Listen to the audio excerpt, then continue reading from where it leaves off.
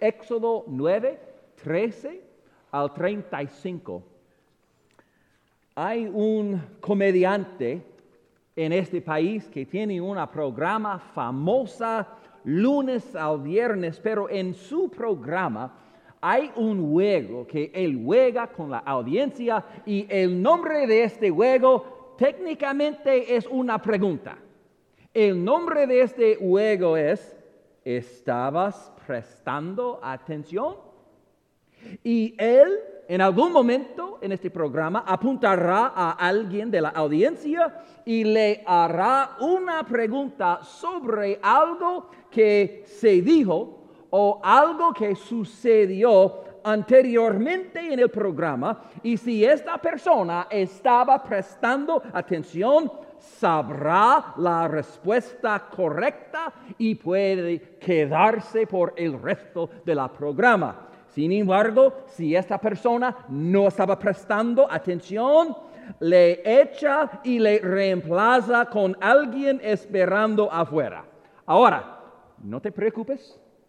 Yo no voy a apuntar a nadie y preguntarles cuál salmo yo cité anteriormente en este culto. No te preocupes, nadie va a ser expulsado hoy. Amén. Amén. Pero me doy gracias de que Dios no haga eso con nosotros. La verdad es que todos hemos tenido estos momentos en los que no estábamos prestando atención, no estábamos prestando atención a Dios, no estábamos prestando atención a su palabra, no estábamos prestando atención a sus advertencias. Y por lo tanto, a veces hemos visto que Dios tiene que captar nuestra atención. Y esta mañana estamos continuando esta serie llamada Cuando Dios está captando tu atención. Y hemos estado estudiando las plagas de Egipto y hasta ahora hemos visto las primeras 6. Esta mañana vamos a ver número 7, la plaga del granizo. Y excepto por la plaga final, esta plaga número 7 recibe más atención en el libro de Éxodo. Y una vez más, vemos que las plagas crecen en severidad. La 6ª plaga fue muy doloroso, pero esta es la primera plaga en la que algunas personas murieron. Y una vez más, Dios está haciendo todo esto para captar la atención de Egipto, de Faraón e incluso de Israel. Y hay 2 puntos principales que yo quiero enfatizar hoy, 2 cosas más que Dios está haciendo cuando capta nuestra atención. Cuando Dios está captando nuestra atención, Dios se revela a sí mismo. Dios se revela a sí mismo. Mira versículo 13. Entonces Jehová dijo a Moisés: levántate de mañana y ponte delante de Faraón y dile: Jehová, el Dios de los hebreos, dice así: deja ir a mi pueblo para que me sirva. Y yo sé que yo voy a repetir a mí mismo una vez más, pero Dios envía a Moisés a Faraón para predicar un mensaje.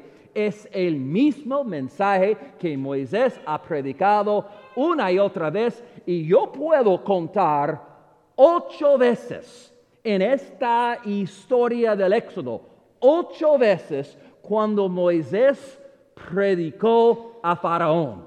Y cada vez, más o menos, él estaba predicando el mismo sermón. Moisés lo predicó una y otra vez hasta que después de la 9ª plaga, Faraón dijo: no más, nunca jamás veré a tu cara. Y Moisés dijo: bueno, yo estoy de acuerdo. Pero mira versículo 14. Porque yo enviaré esta vez todas mis plagas a tu corazón, sobre tus siervos y sobre tu pueblo, para que entiendas que no hay otro como yo en toda la tierra. Porque ahora yo extenderé mi mano para herirte a ti y a tu pueblo de plaga, y serás quitado de la tierra.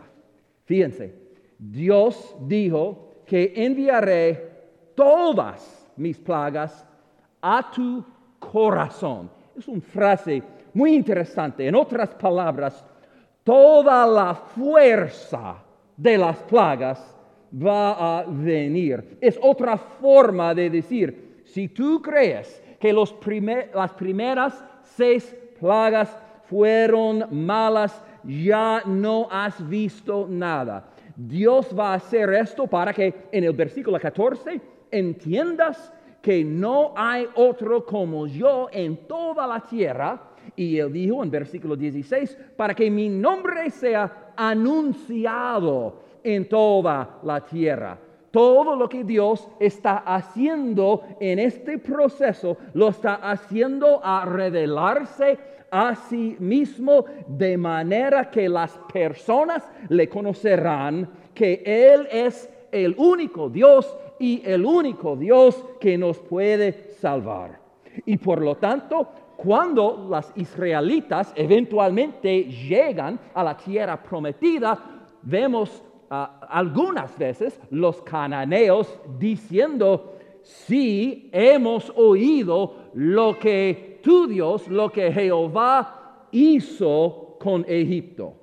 Y hay varias cosas que Dios revela sobre sí mismo que podemos ver en este texto. Primero, Dios revela su soberanía. Dios capta nuestra atención y revela el hecho de que Él es soberano, Él está en control. Mira el principio del versículo 16. Y a la verdad yo te he puesto. Dios está hablando no a Moisés. Dios en este momento todavía está hablando a Faraón. ¿Quién puso a Faraón en su trono? Dios dijo, yo te puse en el trono. Faraón no se levantó a sí mismo, Dios le levantó. Y Dios no solamente usó a Faraón para cumplir sus propósitos. Es una cosa decir eso. Dios no solamente usó al Faraón, la Biblia dice que Dios eligió al Faraón como la herramienta que él usaría para sacar a su pueblo de Egipto y hacer famoso su santo nombre. A veces en nuestras vidas enfrentamos oposición o enfrentamos un obstáculo en nuestras vidas, y a veces hay una pregunta que nos hacemos. Y la pregunta es, ¿por qué Dios permitió eso? ¿Por qué permitió espacio blanco? Y mira, no es una pregunta mala, pero hay un problema. Hay un problema porque a veces cuando hacemos esa pregunta, no entendemos que Dios no solo permitió esta oposición o este obstáculo en nuestras vidas, Dios es aquel que lo levantó. Y Dios lo puso en nuestro camino. Y hermanos y hermanas, debe animarnos a saber que nuestro Dios es tan soberano. Él no solamente levanta nuestra ayuda, la Biblia dice que sí, Dios levanta a nuestros enemigos. A veces Dios es aquel que levantó la oposición o el obstáculo.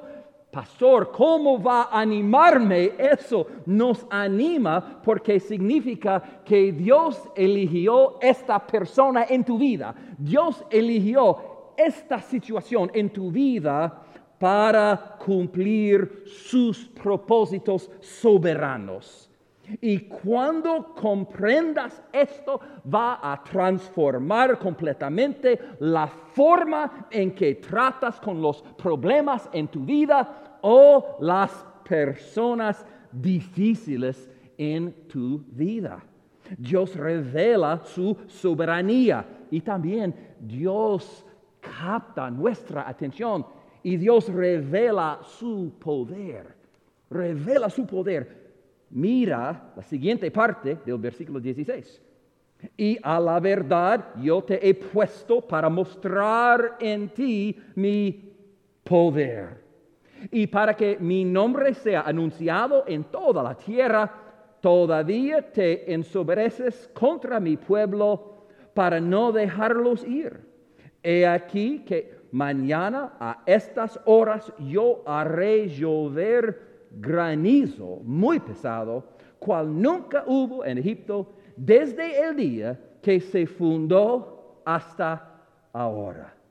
Dios puso a Faraón en su trono y él permitió a Faraón a ser el rey más poderoso de la nación más poderosa en la tierra. Y la Biblia enseña que Dios lo hizo. ¿Por qué? Para que todo el mundo sepa que ni el rey de la nación más poderosa en todo el mundo puede comparecer ante el Rey de Reyes y el Señor de Señores. Y para enseñarnos esta lección, Dios tuvo que levantar un rey poderoso para ser un ejemplo. Y una vez más, hubo una gran cantidad de dioses falsos en Egipto que Dios estaba poniendo en juicio en este momento, en esta plaga. Shu, por ejemplo, era el dios de la atmósfera, es lo que creyeron. Nut era la diosa del cielo, ellos pensaban. Tefnut era la diosa de la humedad. Set era el dios del viento y las tormentas. Los egipcios creían que había dioses diferentes en control de aspectos diferentes en nuestras vidas, que un Dios aquí tiene control de esta parte de mi vida, pero hay un otro Dios allí que tiene control de esta otra parte de mi vida, pero Dios va a usar esta plaga para enseñarles que el universo no está controlado por un comité. Y yo he servido en algunos comités en mi vida. Me doy gracias a Dios por eso. El universo no está controlado ni gobernado por un comité de dioses falsos. El universo está bajo el control del único Dios todopoderoso y omnipotente. Y a veces Dios tiene que captar nuestra atención para revelar su poder. Dios también llama nuestra atención para revelar su misericordia. Su misericordia. Mira el versículo 19. Envía pues a recoger tu ganado y todo lo que tienes en el campo, porque todo hombre o animal que se halle en el campo y no sea recogido a casa, el granizo caerá sobre él y morirá. Algo que yo quiero mencionar aquí, un paréntesis, aquí, la Biblia dice, después de la quinta plaga, que todo el ganado de Egipto murió, y sin embargo, aquí Moisés dice a Faraón, envía a recoger tu ganado. Hermanos y hermanas, no es una contradicción. Cuando la Biblia dice, todo el ganado de Egipto murió, esta palabra todo puede significar todo tipo de ganado y no necesariamente cada bestia o cada criatura. Pero Dios hizo algo con esta plaga que él no había hecho antes. Por primera vez, Dios dio al faraón la oportunidad para evitar la plaga. La oportunidad de ser salvo de esta plaga, de evitar las consecuencias de esta plaga. Moisés le dijo, recoge tu ganado y tus siervos y ellos vivirán. Pero si no lo haces, ellos morirán. Y para mí, después de las primeras 6 plagas, yo pensaría que Faraón estaría listo a tomarle en serio a Moisés, pero no. Otros, sin embargo, lo hicieron. Mira versículo 20. De los siervos de Faraón, el que tuvo temor de la palabra de Jehová, hizo huir sus criados y su ganado a casa. Mas el que no puso en su corazón la palabra de Jehová, dejó sus criados y sus ganados en el campo. Sí, hubo algunos, incluso en la casa de Faraón, que la Biblia dice, tuvo temor de la palabra de Jehová. Qué poderosa esta declaración, la palabra de Jehová. Fue la palabra de Jehová predicada a través de Moisés. Su predicación 8 veces a Faraón fue la palabra de Dios que Dios usó para animar a la gente, muchos de ellos, a temer a Dios y a su palabra. Romanos 10 dice que la fe es por el oír y el oír por la palabra de Dios. La Biblia no nos dice cuántos realmente creyeron, cuántos fueron salvos, pero sí algunos en Egipto creyeron, algunos fueron salvos, y yo lo sé porque la Biblia dice en Éxodo capítulo 12 que cuando Israel finalmente salió de Egipto, una multitud mezclada fue con ellos. En otras palabras, no fueron solamente los hebreos decidiendo es tiempo de salir a Egipto, pero fue la misericordia de Dios que a pesar de todo lo que había hecho Faraón, Dios le envió un predicador. Dios envió a Moisés a rogarle y proclamar este mensaje. Fue la misericordia de Dios advertirle. Fue la misericordia de Dios darle la oportunidad de evitar esta plaga horrible. Sabes, es muy fácil leer el libro de Éxodo y leer la historia de estas plagas y pensar, wow, son tan duros. Pero cuando consideramos el pecado de Faraón y cuando consideramos la maldad de Egipto, entendemos que en realidad Dios, incluso en las plagas, estaba siendo misericordioso. Fue la misericordia de Dios que estas plagas no fueran realmente peores. Dios revela su soberanía, su poder, su misericordia, y también Dios revela su autoridad. Su autoridad. En el versículo 22, Moisés hizo lo que Dios le dijo. Él extendió la mano y granizo, la Biblia dice, mezclado con fuego cayó. Y otra vez no hay una explicación natural, fue un acto sobrenatural de Dios. Fue un milagro. También, déjenme recordarles, en el libro de Apocalipsis, la Biblia dice que esta plaga en particular volverá a todo el mundo durante los 7 años de tribulación. Y una vez más, el faraón experimentó esta plaga, le pidió a Moisés a orar por él y él prometió dejar ir a Israel. Yo hablaré más sobre eso en un momento. Pero escuche lo que dijo Moisés en el versículo 19. Y le respondió Moisés: tan pronto salga yo de la ciudad, extenderé mis manos a Jehová, y los truenos cesarán, y no habrá más granizo, para que sepas que de Jehová es la tierra. Dios hizo que el granizo cayera, y Dios hizo que el granizo dejara de caer. Y la Biblia dice que Dios lo hizo para que el faraón y todos supieran: de Jehová es la tierra. ¿Recordamos lo que dice Salmo 24, versículo 1? De Jehová es la tierra y su plenitud, el mundo y los que en él habitan.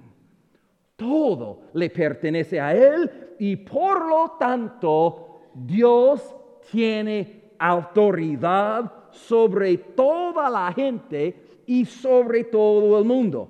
Y eso también significa que no hay una sola parte de nuestras vidas que no cae bajo la autoridad de Dios. Dios revela su soberanía, su poder, su misericordia y su autoridad. Hace 2000 años, Dios hizo exactamente eso a través de la cruz.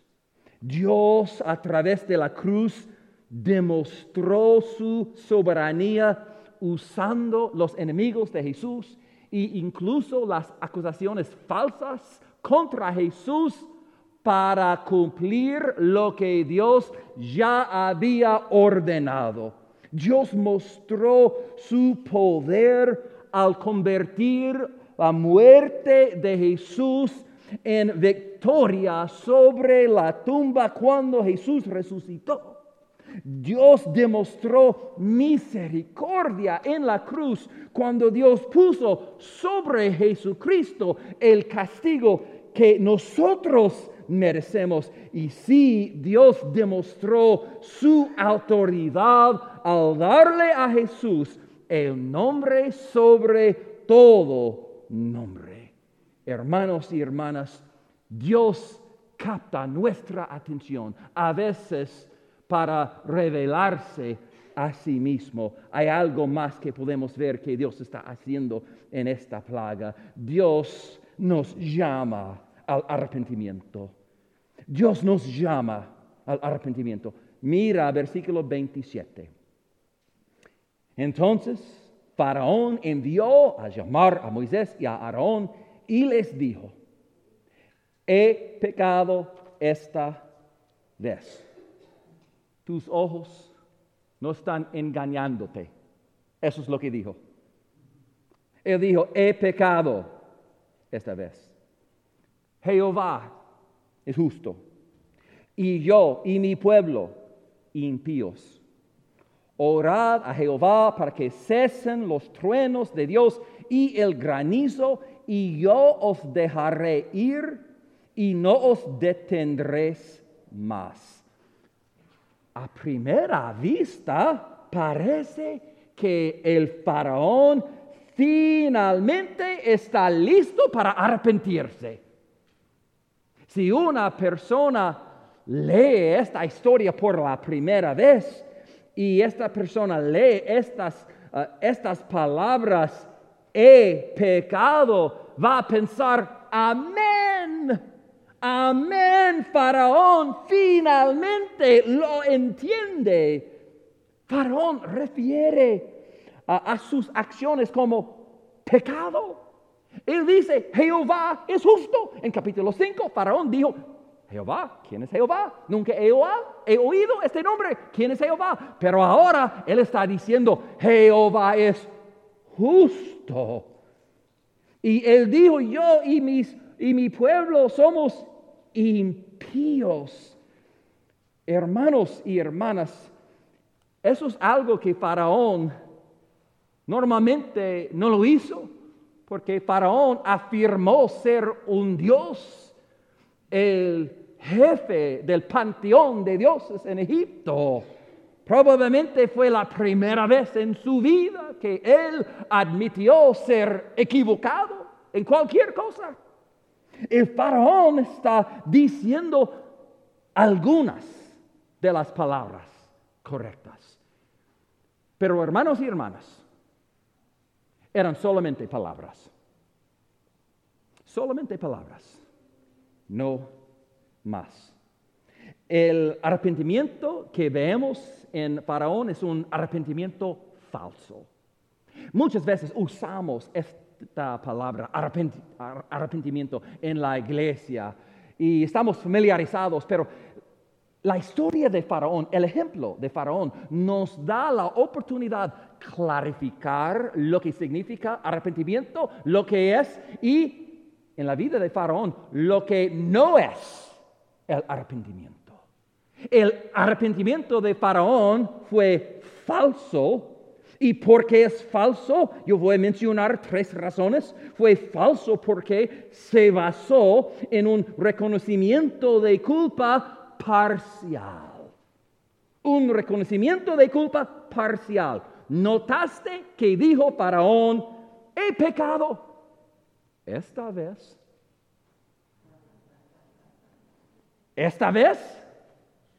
¿de veras?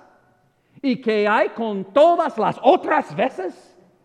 Lo que hicieron ustedes con los bebés hebreos, y toda la injusticia sobre Israel, y tú vas a decir, sí, he pecado.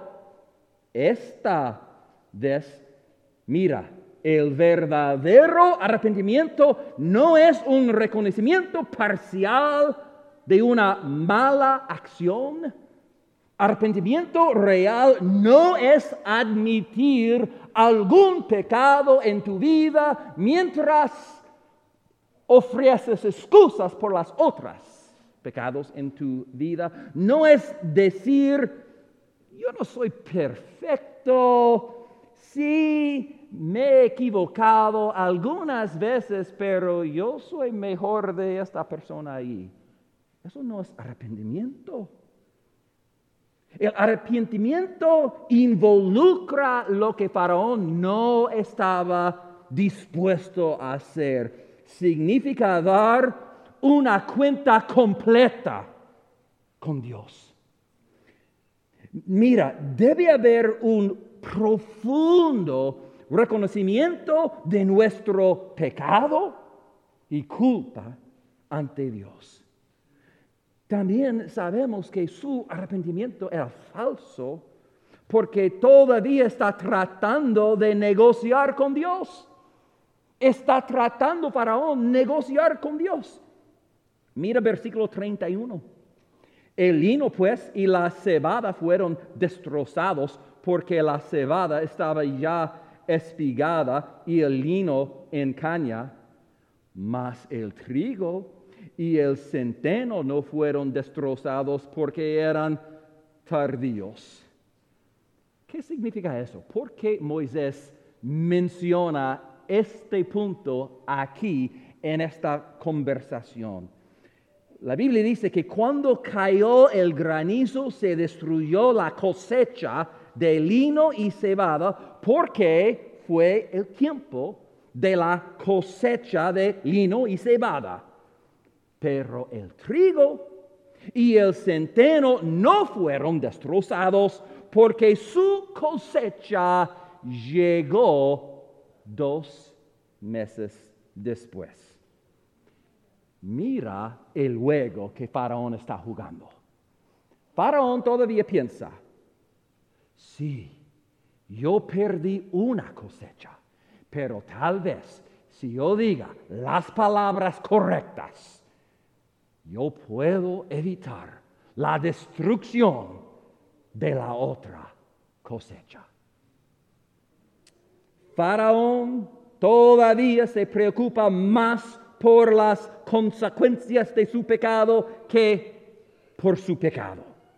Sabemos esto porque tan pronto como terminó la plaga, él volvió a sus viejos caminos y se negó a dejar ir a Israel.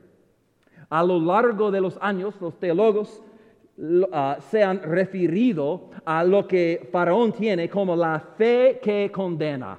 Es la fe que condena. No es la fe que salva, pero es una fe que condena. Solamente puede condenarnos. Este es el hombre que tiene fe para creer que Dios existe. Esa persona tiene un tipo de fe para creer que sí hay un Dios.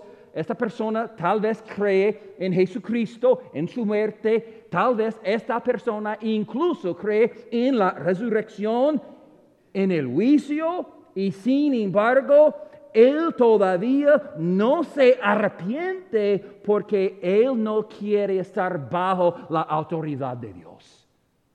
Él no quiere un jefe divino diciendo lo que él tiene que hacer con su vida. Al final del día, el faraón, él no quería el perdón, solo quería que Dios lo dejara en paz. Eso y nada más. El apóstol Pablo habló sobre la diferencia entre la tristeza según Dios y la tristeza del mundo. Escucha, 2 Corintios 7, versículo 10. Porque la tristeza que según Dios produce arrepentimiento para salvación, de que no hay que arrepentirse. Pero la tristeza del mundo produce muerte. Fíjense, la tristeza del mundo. Esta tristeza, la tristeza del mundo, puede ser bien fuerte. Esta tristeza puede hacer que las lágrimas corran por el rostro de una persona. Pero este tipo de tristeza no conduce al arrepentimiento y eventualmente conduce a la muerte. Esta es la persona que experimenta tristeza no por su pecado, sino por las consecuencias que trae su pecado. Hay una experiencia que probablemente cada persona aquí ha tenido en algún momento. Tal vez cuando eras un niño, tú hiciste algo malo y te sentiste terrible y te prometiste a tus padres que nunca va a hacerlo otra vez, que aprendiste tu lección y en algún momento tu mamá o tu papá te hizo esta pregunta. ¿Te arrepientes de lo que hiciste o te arrepientes de haber sido atrapado? ¿Cuántas veces Dios podría hacernos esta misma pregunta? Sobre todo, el arrepentimiento de Faraón fue falso porque no hay abandono del pecado. No hay abandono. Al final del capítulo dice que cuando la plaga había terminado, pecó aún más y no dejó ir a Israel. Cuando se produce un verdadero arrepentimiento, eso no significa que no pecaremos más, que vamos a ser perfectos, no. Pero cuando hay arrepentimiento verdadero, sí significa que no regresaremos directamente a nuestro pecado, a la vida vieja, como si nada hubiera pasado. El arrepentimiento siempre implica apartarse del pecado. Siempre.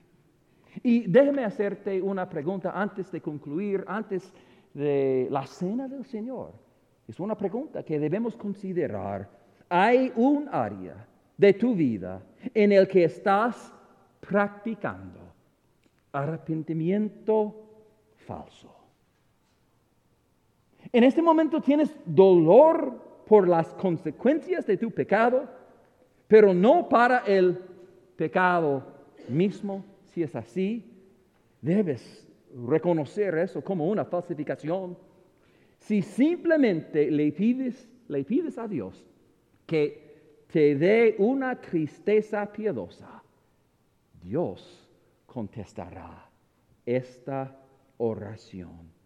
Y Dios te salvará, y Dios ofreció para Faraón un refugio de la plaga del granizo. Y Dios está ofreciendo para nosotros un refugio del juicio, un refugio de nuestros pecados, un refugio del infierno, un refugio de todo eso en la persona de Jesús. Él es nuestro refugio hoy. Oremos. Gracias, oh Señor, por todo lo que haces para captar nuestra atención. Y ayúdanos hoy a prestar atención a lo que tú quieres decir a nosotros, cada persona individualmente. Ayúdanos a escuchar la voz de tu Espíritu Santo. Y ayúdanos, Señor, no solamente tener tristeza del mundo, tristeza por las consecuencias de lo que hemos hecho, pero ayúdanos, Señor, a experimentar una tristeza profunda si hay una área en nuestras vidas donde necesitamos arrepentirnos, si hay algo que necesitamos confesar. Y gracias, Señor, por dar a nosotros la cena del Señor para ayudarnos con esta tarea. Al recordar el precio que Jesús pagó por nosotros en la cruz, nos anima, Señor, a entender y ver nuestro pecado, aunque podemos confesarlo y ser un pueblo santo y limpio. Usa, Señor, estos momentos, ayúdanos a participar en una manera digna, como dice su palabra. Y si hay alguien aquí que nunca ha puesto su fe en Jesucristo como su Señor y Salvador, te pido, Señor, que hoy en este momento será su momento de salvación. En este momento reconocerá su pecado, su culpa completamente, profundamente, y esta persona confesará que Cristo y solo Cristo puede salvar, porque solo Cristo murió en la cruz por nuestros pecados y resucitó. Ayúdale, Señor, a invocar su nombre hoy y ser salvo. Y oramos en el nombre de Jesús.